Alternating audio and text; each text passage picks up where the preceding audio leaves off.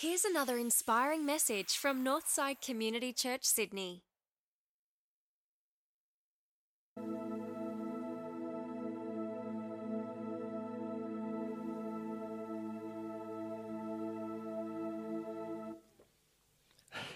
Good morning, everyone. Happy New Year to you. I'm Barry. I'm the campus pastor at Tramacchi, and it's my privilege to be able to speak and share with you this morning. And if you're here for the first time, special welcome to you. Hope that you're doing well. And for all of those of you who are online, welcome. And I hope that today you will find really helpful. Just a quick show of hands this morning, because I was up late last night watching the tennis. Has anyone been watching the tennis? Loving that, enjoying that. Anyone watching the cricket? Anyone watching both at the same time, flicking channels, 7 and 9? Yeah, there's a few of you. This is that time of year. Some people have been away on holidays. Sport has been great. I've had the privilege of having a little break and been for a swim on a beach on the Sunshine Coast, and just done lots of different things, catching up with family and enjoying time together. But Happy New Year to you. I hope it's good for you. We're in a series called Where Do We Get the Help We Need? And Larry's spoken the first couple of those, and I don't know about you, but we all need help, and I need help. And if you sense that I'm struggling to get through in what I'm saying to you today, you just say, help him, Jesus, all right? Just say, help him, just say a prayer for me, help him, Jesus, and hopefully I'll get the help I need to communicate with you. But I don't know if you've noticed, we've all got questions. Every one of us has got questions, and we want to find answers to our questions. And for those of you who have been parents, you will know that if you've had a child and the child gets to the age when they're able to speak, they start to ask questions. Sometimes it's like, what's this? What's that? What's this and what's that? And they get to that curious stage where they're just always asking, what's this, what's that? For the others of you, though, you may have noticed and seen in the life of a kid, whether you have a kid or not, the issue is sometimes they say, but why? And you give an answer. But why? And then you give an answer and they continue to ask, why? And it's good for children to ask questions, and it's good for us as adults to be asking questions. And today, what I want to look at are what are the answers to life's big questions. And we're not going to cover it all today because we could be here for a long time. But I want to endeavour to look at some of those answers to life's big questions. Because I don't know about you, but I've had these questions. And I'm sure that you've had these questions.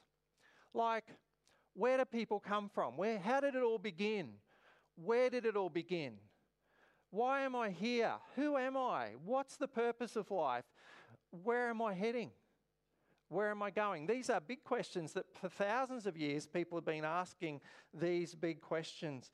And today we're going to endeavour to have a look at some of them. We could have the view, though, of this lady who lived many years ago. She lived 1648 to 1717. Her name was Jean Gayon. And she had this idea. She said, if knowing answers to life's questions is absolutely necessary to you, then forget the journey. You will never make it. For this is a journey of unknowables, of unanswered questions, of enigmas, and most of all, things unfair. And there is some truth to what she is saying, that life can be like this. There are so many things that we don't know the answer to. There are enigmas, there are these contradictions, there are things that seem unfair.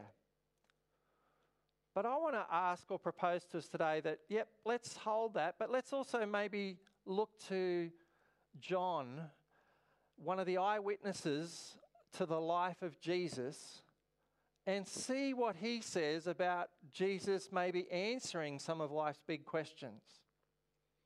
There was a time when Jesus somehow, miraculously, he fed a group of over 5,000 men. There were also women and children. It could have been between 15,000 and 25,000 people that Jesus miraculously fed by a little boy giving his lunch, which was 5 loaves of bread that were made out of barley rather than wheat, 5 barley loaves and 2 fish. And Jesus somehow multiplied them to feed this huge crowd of people. And the disciples went and picked up the leftovers, and there were 12 basketfuls, one for each disciple, to remind them that Jesus is God who can supply our needs and do so abundantly, so much so that there's leftovers. But then Jesus said something after he did this miracle. He said this, "I am the bread of life," he said. "Whoever comes to me will never be hungry again." And then he said, "I am the bread of life that came down from heaven." Now, when Jesus is saying this, he's basically saying, I am the source of life. I am where you find life, and I am the one who is the giver of life. I provide everything that you need. That's what Jesus is saying. And when Jesus makes this claim, you can imagine people are saying, "You're the bread of God that's come out of heaven." Well, people didn't like what he said. Some people complained about what he said. Some people disagreed with what he said. Some people said that that's not right, that that's not true. And Jesus, and they said, "Some of what you're saying, Jesus, it's really hard to accept. It's really hard for us to accept what you're saying." And Jesus poses a question to the people, to his disciples, to his closest 12. And he says this, he poses the question, he says, "Does my preaching offend you? The Spirit gives life, but human effort accomplishes nothing." I like the fact that when Jesus preached, his preaching did offend people. Because when Jesus preaches, it's either true or not. It's either right or wrong. It can't be in the middle. It's either the truth of what he says, that he is the source of life who's come down from heaven, or it's not. He either is who he says he is, or he's not.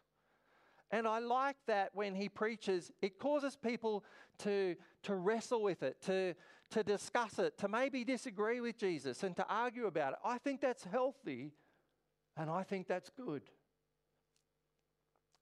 Because the truth will be revealed. And the truth ultimately gets revealed through Jesus. After this little incident that happens, we read and come to some of the saddest words in the Bible. Happy New Year, everyone. Let's look at some of the saddest words in the Bible. It says this, "From this time, many of his disciples turned back and no longer followed him." And then Jesus said, "You do not want to leave too, do you?" Jesus asked the 12. And Simon Peter answered, "Lord, to whom shall we go? You have the words of eternal life. We have come to believe and to know that you are the Holy One of God." He's saying, where else would we go? Even though here's what's happening. Even though many people turned away and stopped following Jesus, Peter says, "Lord, who else could we go to? I mean, you're the one who has life. You are the life. You are the one who has the words of truth. You are the one who speaks truth. You are the ones. Where else would we go? To whom else could we go to? You're the guy. You're the Holy One of God. There is no one in this world that we would rather follow but you, Jesus, because you've got it. You are the one who has the answers to life's big questions." I don't know about you, but if you look across our world today, you just have a quick look at the news, 6 o'clock news, 7 o'clock news or whatever, and you go, man, there's good reason to be concerned, isn't there? And you might look across even our own country and you see what's going on, and, I'm not going to go into all of the politics of it all, but there's plenty of reason for us to be concerned. And then we can look at what's going on maybe in our own state, but then you don't have to look too far and you go, gee, even in my own family there's some stuff that concerns me. But then, you don't have to go too far then, and And then you let God look into your heart and you go, oh, gee, there's some things that could really concern God. And heart trouble and confusion, not just of the heart physical thing, but of the spiritual nature, is a thing. And it existed 2,000 years ago. There was a guy called Thomas, and he had heart trouble. He was confused about what was going on. And so let's have a read of this next passage in John 14. Let's see what's going on here. Jesus said, don't let your hearts be troubled. Trust in God. Trust also in me. In my Father's house are many rooms. If it were not so, I would have told you. In other words, if it's not true, I would have told you it's not true. He says, I am going there to prepare a place for you. And if I go and prepare a place for you, I will come back. And I will take you to be with me, that you also may be where I am. You know the way to the place where I am going, Thomas said to him. And then Thomas said to him, Lord, we don't know where you're going. So how can we know the way? And Jesus answered, I am the way and the truth and the life. No one comes to the Father except through me. In this passage, Jesus is saying that everything that you're looking for, you find it in him. Do you want to know the way? Do you want to know the way to live? Do you want to know the way to life? Do you want to know the way to the truth? Do you want to know the way to heaven? Do you want to know the way to God? Jesus said, I am the way. Do you want to know the truth? I mean, what is truth? Truth is reality. Truth is accuracy of representation. Truth is what is right. Truth. Do you want to know the truth? Jesus said, I am the truth. Do you want to know? Do you want to have life? You know, life, there's two words for life. There's the word bios in Greek, the bios from which we get the word biology, which is biological, physical life. But there's another word for life, and it's the word Zoe, Z-O-E. And that means spiritual life. And we need both biological life and Zoe, spiritual life. And Jesus said, do you want to have life? Do you want to have life abundantly? Do you want to have life eternal? Jesus said, I am the life. I am the life. No one comes to the Father except through me.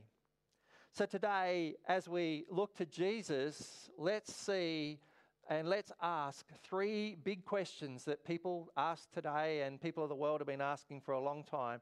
Let's look at these three questions. And the first question is this, as we look at this: why am I alive? This is the question of existence. What's the point? Let's have a look at some examples of people who've thought about this question. One person said, my life is a movie, but I just can't figure out the plot. Another person wrote, I hope that life is not a joke, because if it is, I just don't get it. Jeremiah, the prophet in the Old Testament, asked this question. He said, why was I ever born? My entire life has been filled with trouble, sorrow, and shame. And if you read the life of Jeremiah, you will see that his whole life, even though he was a spokesperson for God, his life was filled with trouble, sorrow, and shame. Are we here for pain and shame? Here's what his question is. Carl Jung, the famous psychiatrist, said this: I don't know the meaning of life. I don't know the purpose of life, but it looks as if something were meant by it. Carl Jung, famous psychiatrist, upon which a lot of our studies in psychiatry have been based, doesn't know the purpose and meaning of life. To answer the question, why am I alive, there's a couple of approaches we could take. We could try the mystical approach. The mystical approach basically says, look within. Stare at your navel gaze. Try and find within what the purpose of life is. This is a very common practice across our state, across our city, across our Australia.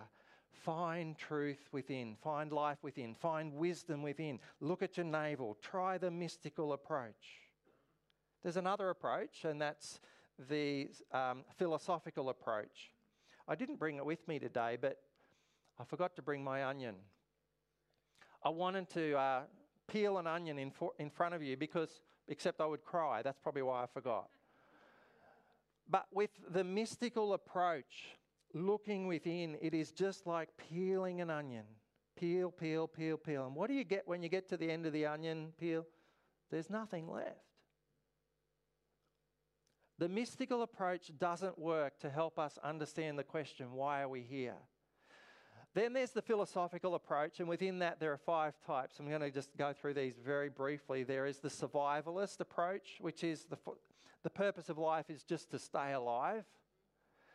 Then there's the naturalist approach. The naturalist says the purpose of life is to multiply, to perpetuate itself. Then there's the hedonist approach. The purpose of life is pleasure. Have fun, party hard, live life to the full, do whatever you want, look after yourself.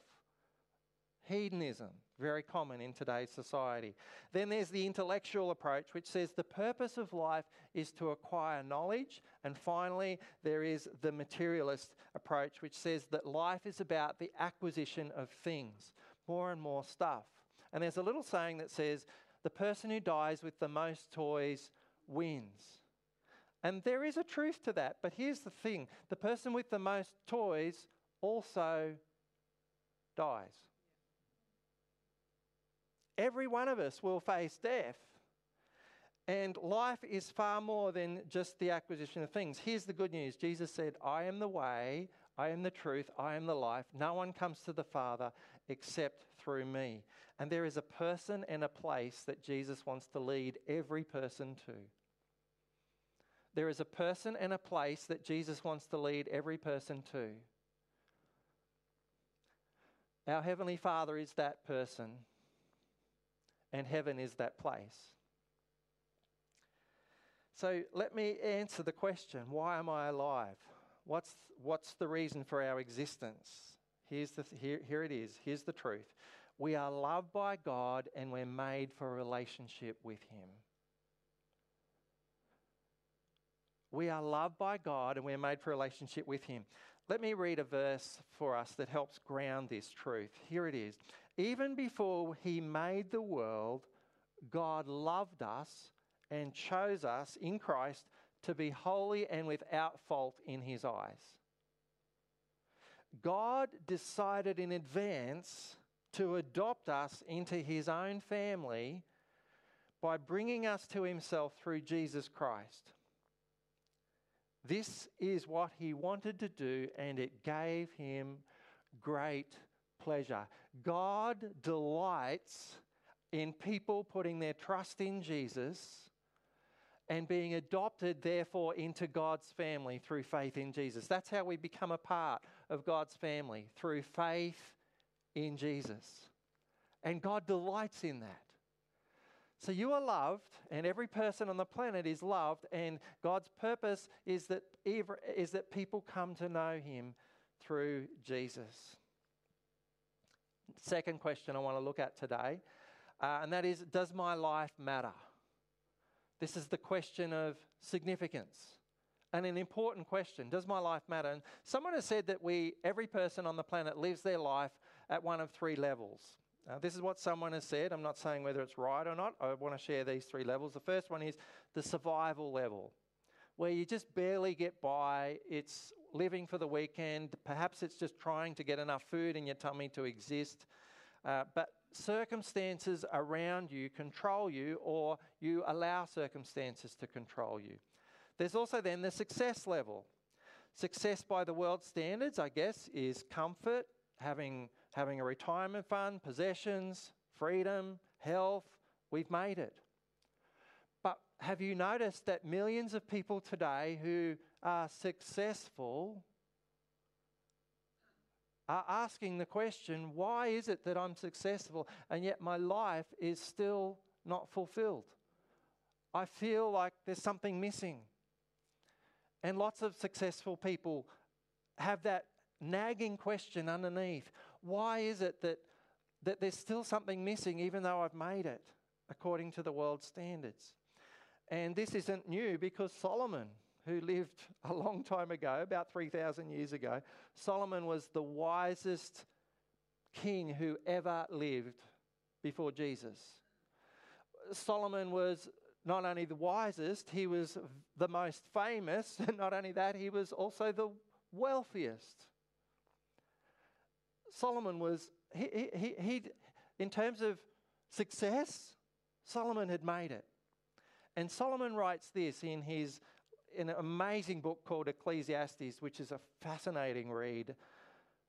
He says this: "As I looked at everything that I had worked so hard to accomplish, it was all so meaningless, like chasing the wind." Can you imagine what it's like? Chase the wind. Can you imagine how unsatisfying it would be to chase the wind, to try and catch the wind, to try and get what the wind's... I mean, you don't want to get wind. You don't want to... But can you imagine how hard it is to chase it? And then he says this: "There was nothing really worthwhile anywhere." You see, we are made for meaning, and that leads us to the third level of existence, and that's significance level living. Significance level living is where we know who we are, we know that we're made by God, that God loves us, we're made for a purpose, and we end up recognizing that God has made us as significant, and He wants us to live significant lives. Jesus said, "I'm the way, the truth, and the life. No one comes to the Father except through me." So here's the truth. The answer to this question is this: we are made for a life of significance that lasts forever. How good is that? That truth. Get that truth into your head and get that truth into your heart, because that is rich and real. That is the truth, that we are loved by God and we are made by Him for a significant life that lasts forever. And here's the two verses I want to share from God's Word that explain this truth. Here's the first one. You ready for them? These are awesome. Ephesians 2 verse 10 says this: "For we are God's workmanship, created in Christ Jesus to do good works, which God has prepared in advance for us to do." Do you get it? How good is this? God has made us for a relationship with Him through Jesus, and God has prepared already for each and every one of you, each and every one of us. He has prepared in advance good things for us to get on with and do. And one of the joys of life is discovering, God, what is it that you want me to do? What is the good you want me to do on this planet in the short time that I'm here this side of death? What can I do that honours you, that is good, and that makes a difference on the planet? This is why you're here. This is part of the reason we're made. And here's the other thing about this. Life matters, and then we die. But that's not the end. Death is not a termination. Death is a turnstile. Death is just like going through one of those doors in the big offices in the city where, you know, there's three sections to it, and you're just walking outside, inside. Or could it be that it's like you're walking from inside and then you're walking outside? Death is a turnstile. The best is yet to come.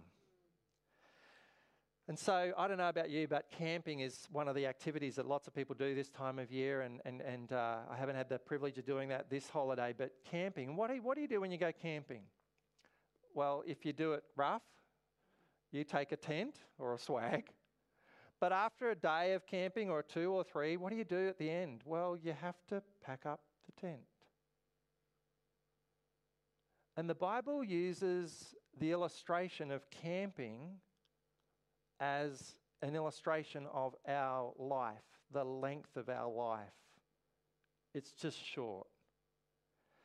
So let's read this next passage, 2 Corinthians 5:1. This is a ripper. He says this, "For we know that when this earthly tent that we live in is taken down, and it will be, we will have a house in heaven." Get the difference? Tent, house. This life, short, temporary, house, more permanent, better, but in God's eyes, it's eternal. We will have a house in heaven, an eternal body. And I can't wait because my body's getting older. And I can't wait to have that full head of hair again. But we're going to have an eternal body made for us by God Himself, not by human hands. How good is this? Does my life matter? You bet it matters. God made you for significance, to make a significant difference here now, and He made us for significance. He wants you to last forever with Him in His kingdom forever. Yeah. Third question, and this next one, I apologise because we're going to be very brief, but we could do a whole 7-week sermon series just on this one. What is my purpose? The question of intention. One of the great atheists of the 20th century was a guy by the name of Bertrand Russell. And Bertrand Russell said this, "Unless you assume the existence of God, the question of life's meaning and purpose is irrelevant." And what he's saying is, if there is no God, then there's no point. There's no purpose. And as an atheist, he's saying, there's no purpose to our existence. He says, unless you assume the existence of God, then there is no purpose. So, God has made us for a purpose though, hasn't He? And I want to share just a passage from Jeremiah. You know that guy I said to earlier, this guy who was a prophet? He spoke for God. No one listened to what he had to say. He preached for 40 years. He had a very hard life, Jeremiah. But God revealed to Jeremiah what he had to say to the people. And let's read this one. This is a good one to take home. If you haven't got one yet, this is it. This is what the Lord says. "Don't let the wise boast in their wisdom, or the powerful boast in their power, or the rich boast in their riches. But those who wish to boast should boast in this alone. In this alone. That they truly know me and understand that I am the Lord who demonstrates unfailing love and who brings justice and righteousness to the earth. And that I delight in these things." There's that word again, delight, pleasure. "I delight in these things. I, the Lord, have spoken." Why are we here? We are here to know God. That's why we're here. We are here to love God. That's why we're here. And we are here to serve God. That's why we're here. And we are here to help as many people on this planet know God, love God, and serve God. That's why you're here. And that's why you're here this morning. You're here to hear this message, to understand the significance of your life.